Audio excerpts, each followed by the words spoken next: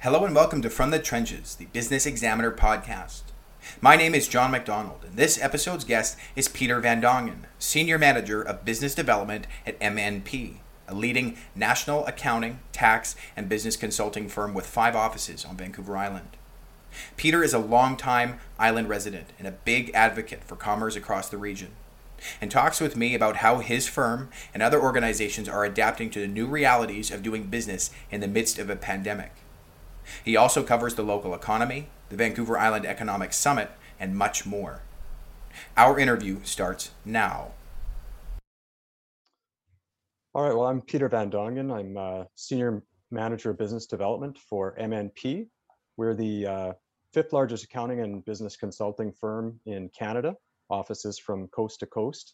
And one of the things that I like to point out were that we would be the largest firm in the country that's 100% Canadian owned, and focused on serving clients in the mid-market.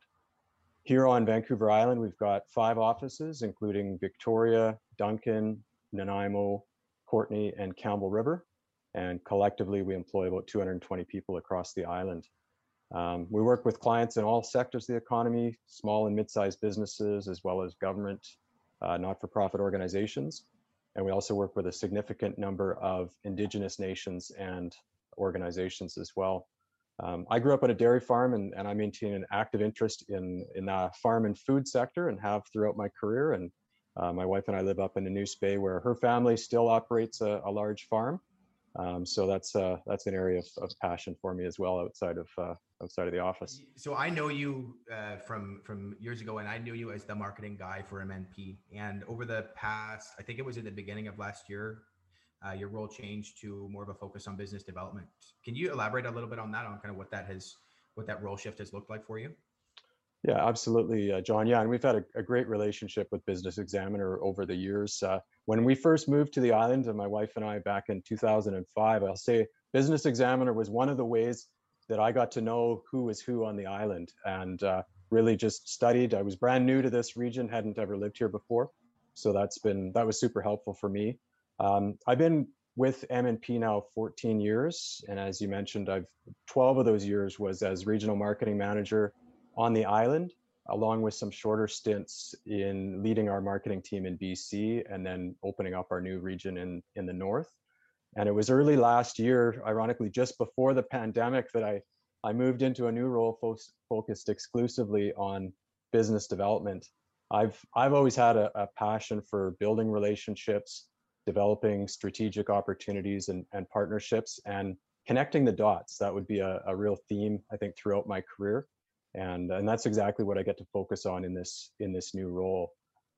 So in terms of my day-to-day, my primary focus is on building relationships both inside and outside of MNP. I spend a lot of time talking with our partners internally about our current clients and how we can help them, talking about prospective clients and our community partners, and understanding what the needs are for both our clients and the communities where we serve, and then connecting them to the right people that can help them address those opportunities. So if you're a marketing guy yourself, if you think about the traditional sales and marketing funnel, where you're starting wide and you're talking about articulating your message and building awareness and interest in your services, that's more about communicating one to many. You're communicating a broad message to multiple companies within your target markets. With this shift, I've moved down the funnel a bit, where now the focus is on building and managing relationships in a more one-to-one way with specific companies and individuals. So it's a more collaborative and two-way relationship that I'm dealing with every day. Yeah, no, that's tremendous. I appreciate you clarifying that. Now, are you focused on business development like regionally, like on the island, or is it a little bit more of a broad scope? It's my primary focus is on the island. I still live here up in the Neuse Bay, as I mentioned, and so that's my primary area of focus.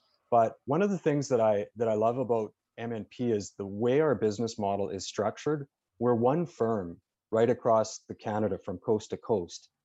So what that means is that our decisions about where we go, it's who's the best person to help the client.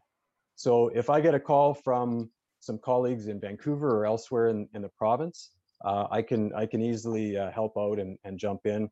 Give you an example of that. I mean, this week I've been preparing for a few client workshops coming up with businesses in Vancouver because the opportunity was there, and also delivered some business development training to our new CPA not students anymore, I guess, CPA grads right across the province. So it's a lot of fun that way. I've had a chance to see a lot of different areas of BC. It sounds like a really nice mix of variety too. Not that marketing would be stale, but I would imagine 12 years there's an element of predictability about just the business cycle. So I'd imagine this kind of makes things re-stimulates. Absolutely, it keeps things fresh, and one of the priorities and goals for me was to move closer to our clients and being able to have those conversations directly with clients and with our team that works with our client base. And so it's you get a really good feel for what's happening on the ground, and seeing some of the great entrepreneurial stories that we have here on the island. Could you speak a little bit about kind of what you think the future of these professional service advisory firms is being? There's MNP and a couple of the other multinational firms who are almost a one-stop shop now for most of the services that kind of a mid and even a large size business could need. Yeah, a couple of points I'd make on this. Number one, I think the complexity of challenges that clients are dealing with, organizations of all sizes, I think continue to increase the pace of change. And so being able to access advisors that can look at not only their finances as a traditional accounting firm would do, but to help them look out at the landscape and see what's coming and anticipate what's coming. I think that's the real value of having a firm like ours, where you have your relationship person who is, think of it as your family doctor. You know, you go see them when you have a challenge, and they'll help diagnose the issue. And if it's something specialized, they can refer you and bring in the right person to help you. And that's the way our model is built as well. Where if you have some concerns around cybersecurity, our general practitioner will bring in that expertise, and it helps the clients move that forward. The other thing that I'd say more broadly affecting our profession and the world of professional services is just the move towards robotic processing, artificial intelligence. Those sorts of things are definitely changing our profession. If you look at the more basic data entry, compliance type services, a lot of that will be and is already being replaced by more automated processes. And what that means is that it's freeing up our time. You can do those processes more efficiently, first and foremost, and then it's freeing up the time for our advisors to help clients more make sense of, okay, what does the data mean, and what's happening in your business, and be more forward-looking, as opposed to, here's what your financial statement said about last year. And so those would be a couple of the big changes. Okay, well, that's great. And jumping into a little bit of the pandemic discussion here, has there been anything particularly that has surprised you from, I think, how the business community has responded, as well as government, to obviously all the challenges that started last spring? Yeah, I mean, it's been a challenge for everyone. I think it's easy to criticize government. I think they've done the best they can in a situation that there's no preparation really for it. You can try and anticipate, but I like to give people the benefit of the doubt in that way. I think what's really struck me and impressed me is the creativity that we've seen from individuals, from businesses, in how they're adapting to the ongoing uncertainty. And what started as what I would call forced innovation, I think has started to evolve. And it was that scramble to stabilize and survive. That was the initial shock, but I think the perspective has started to shift. Early on in the pandemic, I heard a speaker pose the question, what does this make possible?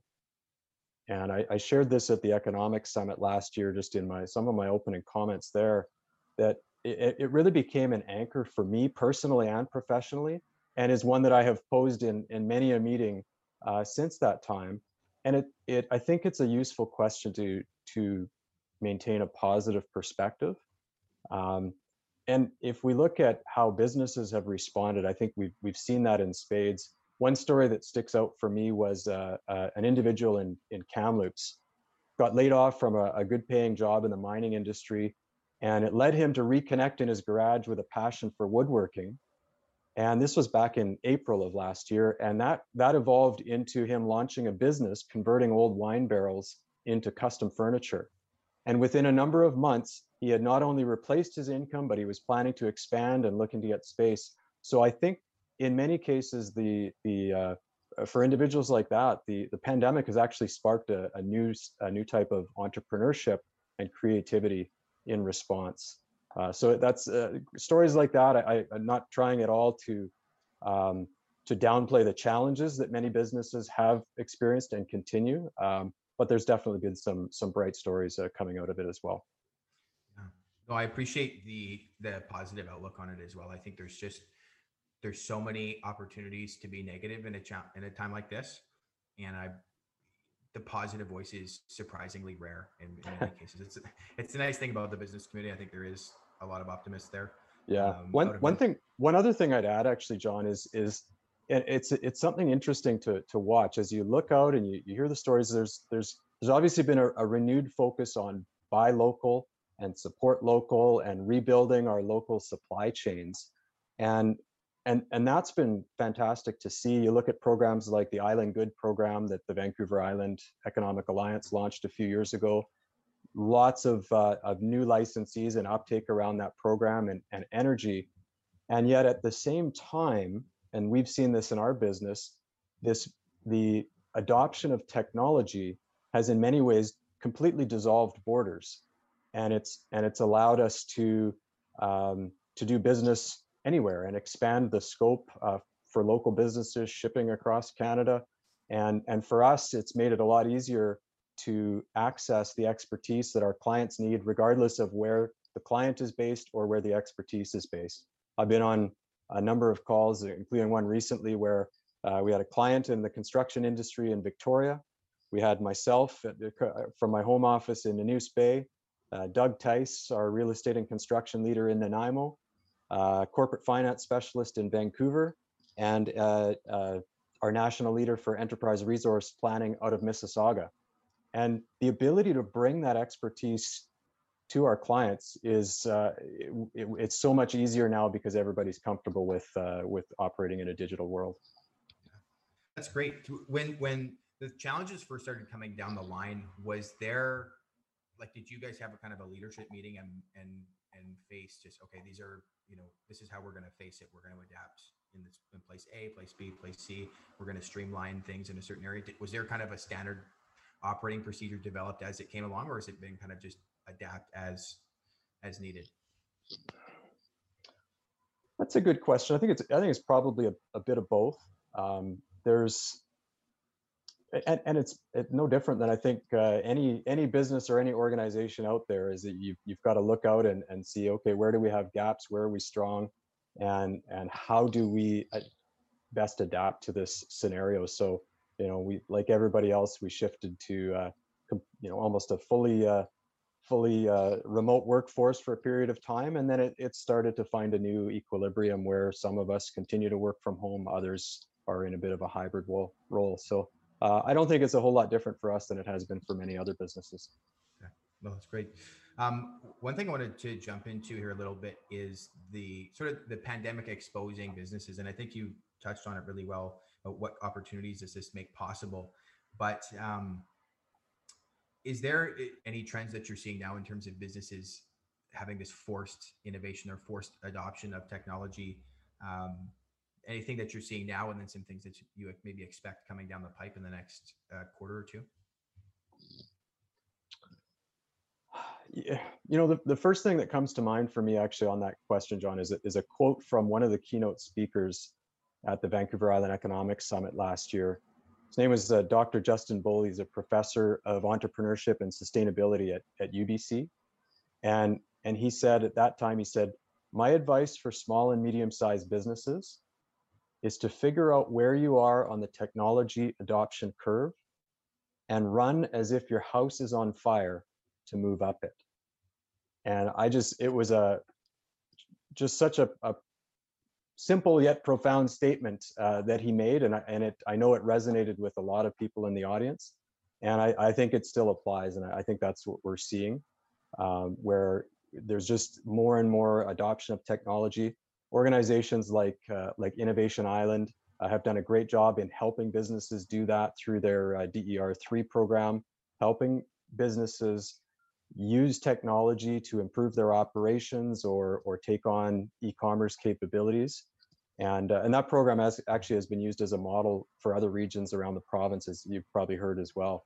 So I think that's been really promising. The other thing I've been happy to see is that the provincial government has put support behind that as well, helping companies take their businesses online through the Launch Online grant program. And businesses can get up to $7,500 grant to help take their businesses improve their digital adaptation.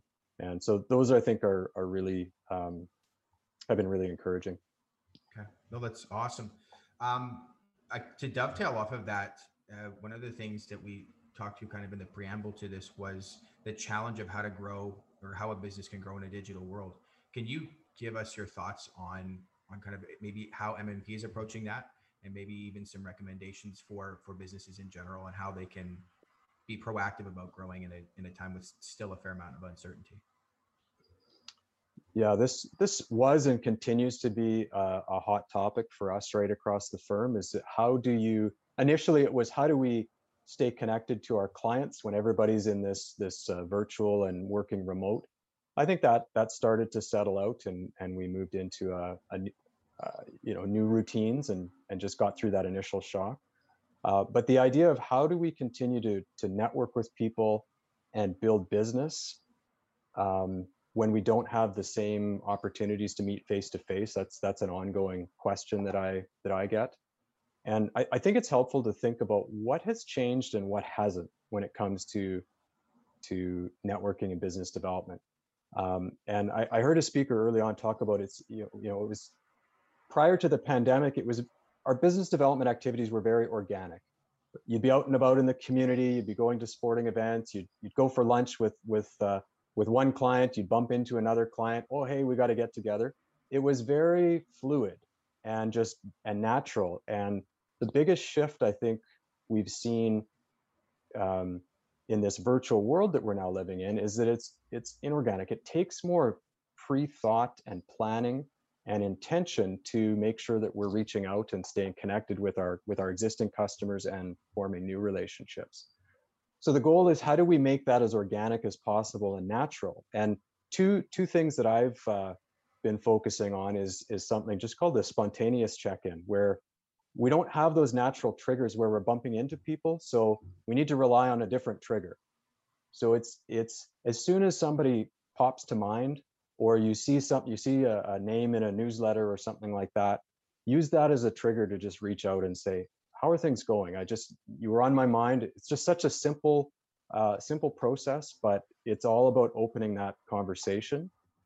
And then the second key piece, I think, is with the inability to network face to face, I've seen a huge increase in the use of social networking as a way to stay visible with your network and without a huge investment of time. You could just say what you want to say, reach a large number of people at the same time, and just be top of mind and visible, which may trigger more of those conversations.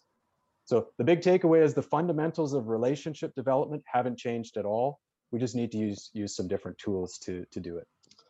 Now, one of the other areas that we're seeing, or trends that we're seeing, is a huge move towards cloud accounting systems and other digital solutions for all aspects of business, right up to fully cloud-based ERP systems. We're seeing that with some of the larger construction companies on the island, for example.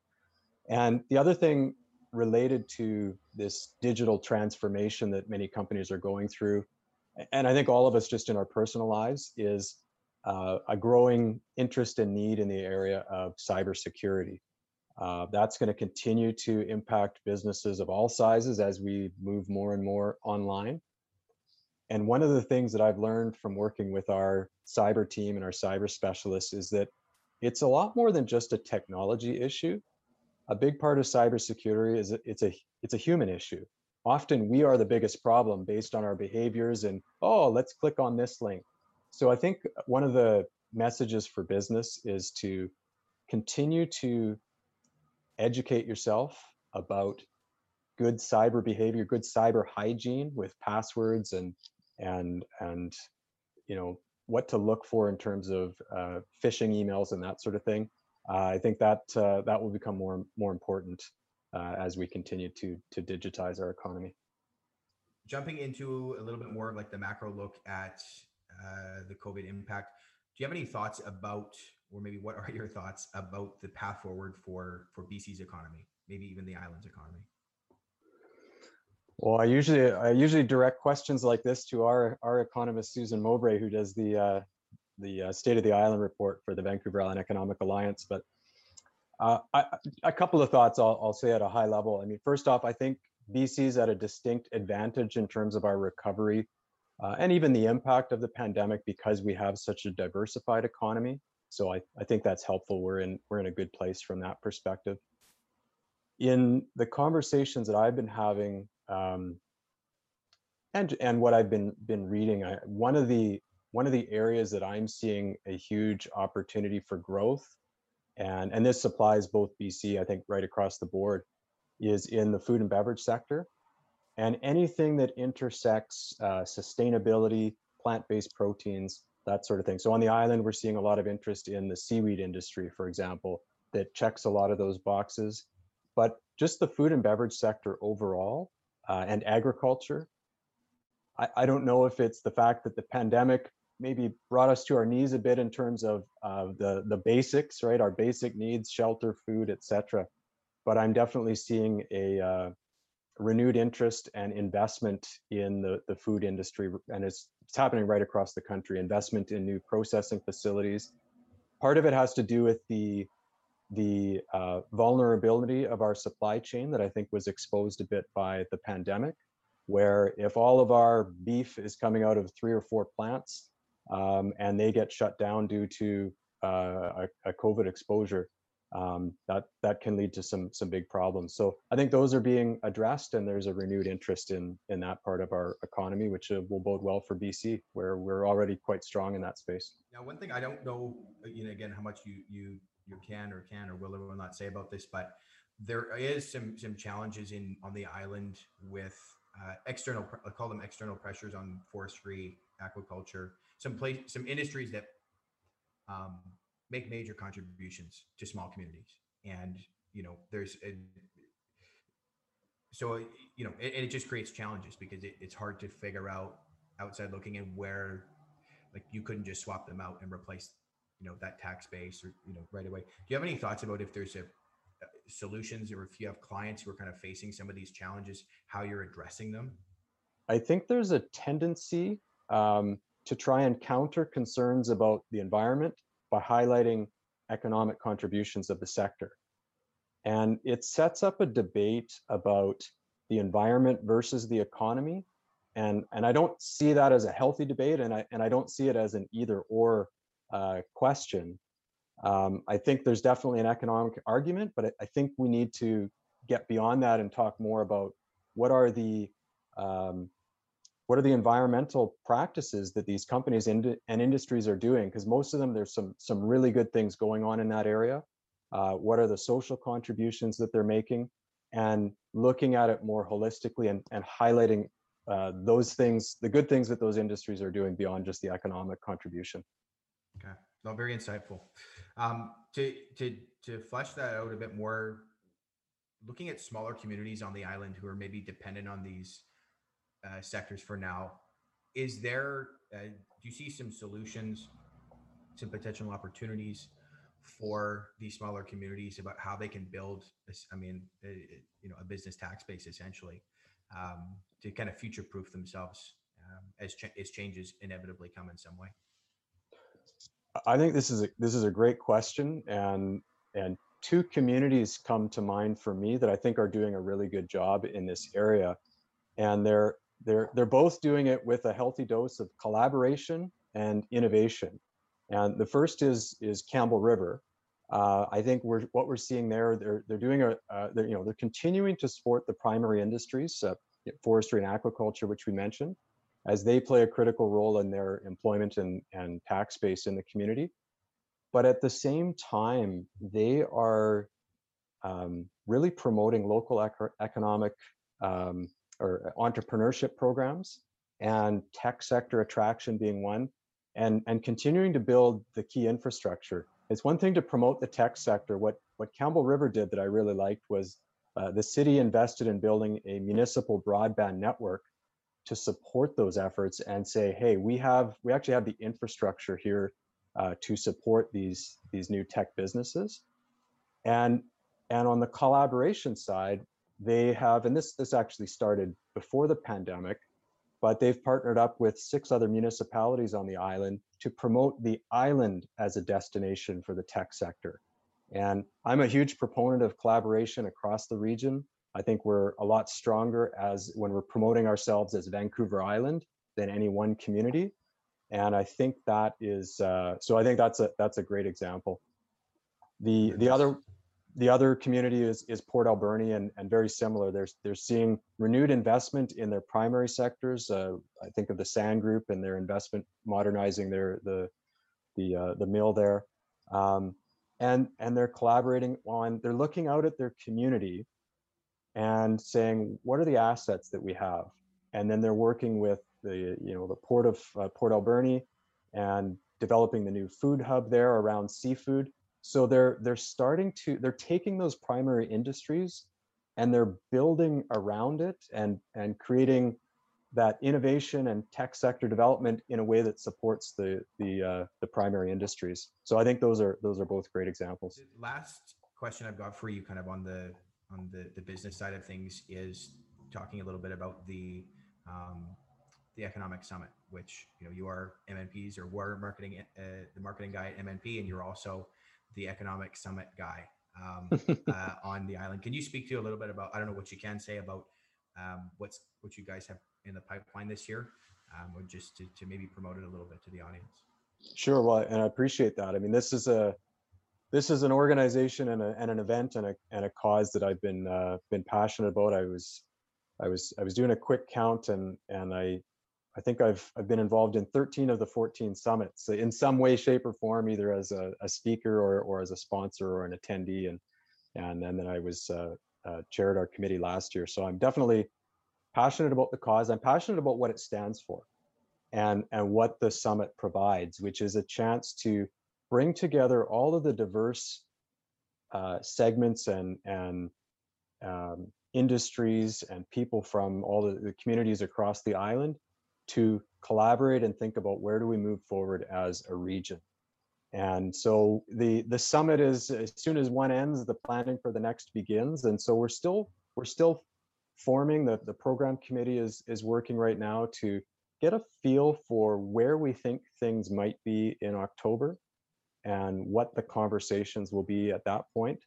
And so it's too early to say where we'll land on that, because we want to make sure that it's timely and relevant. But I think what you can expect is very similar. Well, by the time October rolls around, there will be discussions about our key industries. There'll be discussions about economic recovery. There'll be discussions about emerging opportunities. And that's the beauty of it, is just bringing all of the big decision makers into one place, and we'll move forward together. Awesome. We'll look forward to the announcements for that when they come available. I've got four quick ones for you to finish this up. Are you able to talk about kind of how you approach personal development, personal or professional development, maybe from education or reading books, that kind of thing? Sure. This is one of my favorite areas of favorite topics. I'm always trying to learn new things. I do a lot of reading. I try and read about one book a month on different topics: relationships, trust, leadership, networking. I love thinking about socioeconomic trends and where things are headed. A great book that I read there recently is by Daryl Bricker, the CEO of Ipsos Global. And the book is called Next, and he's talking about the demographic trends that are shaping and reshaping Canada. It's a fascinating read. A big fan of podcasts. Webinars obviously have become very popular these days, and just talking with people. I love chatting with people right up and down the island. So networking and using social media to have conversations about what's emerging, what we're seeing. Those are huge. And then outside of that, guitar and learning to play the guitar. That's started doing some online lessons that came out of the pandemic a little bit, and getting out into the island on a mountain bike. Those are part of personal development too. Awesome. The single app or software that you can't live without? That's a simple one for me. That's LinkedIn. Beautiful. Best personal advice that you've received? Oh, I've been really fortunate to have some good mentors, and one of the best and some of the best advice comes from my grandpa, my opa. He immigrated from Holland in 1949, and a couple $100 in his pocket. So like many Canadian immigrant stories, couldn't speak English, but he went on to build a successful farm and became well respected in the community. And he was also a bit of a philosopher. He had a number of sayings that I have become famous sayings in our family. A couple examples. I don't care what you do as long as you do something. Get out there and be productive. A personal favorite being from the Dutchman that he was. I don't care how you do it as long as you do it my way. That was another favorite. But the one that I quote most often and I would put up there as being some of the best advice is a line that he used, and it went, "If you don't listen, you have to feel it." And I started using that perhaps a bit out of context. Actually, it was my dad that mentioned to me. He said it's an old saying that Opa used to say when they were kids. There were 7 of them in the family, and he said it was usually a prelude to a good spanking or something for some sort of misdemeanor that one of them had done. But years later, it became known more, used more figuratively rather than literally, and it's a good reminder in life that lessons are repeated until learned, and it applies in so many areas: relationships, health, business, leadership. And so there you go. If you don't listen, you have to feel it. That's great. The last one I've got for you: favorite restaurant on Vancouver Island? Oh, I'm big on breakfast, so I'll go with the Bayside restaurant in Parksville, partly because it's a good place for breakfast, but also the view is just second to none. Thanks for stopping by From the Trenches, the Business Examiner podcast. If you want to learn more about the interviewee, please check the web and social links provided in the video or listening platform description. Please send any feedback to info@businessexaminer.ca with the subject line podcast. We'll see you next week.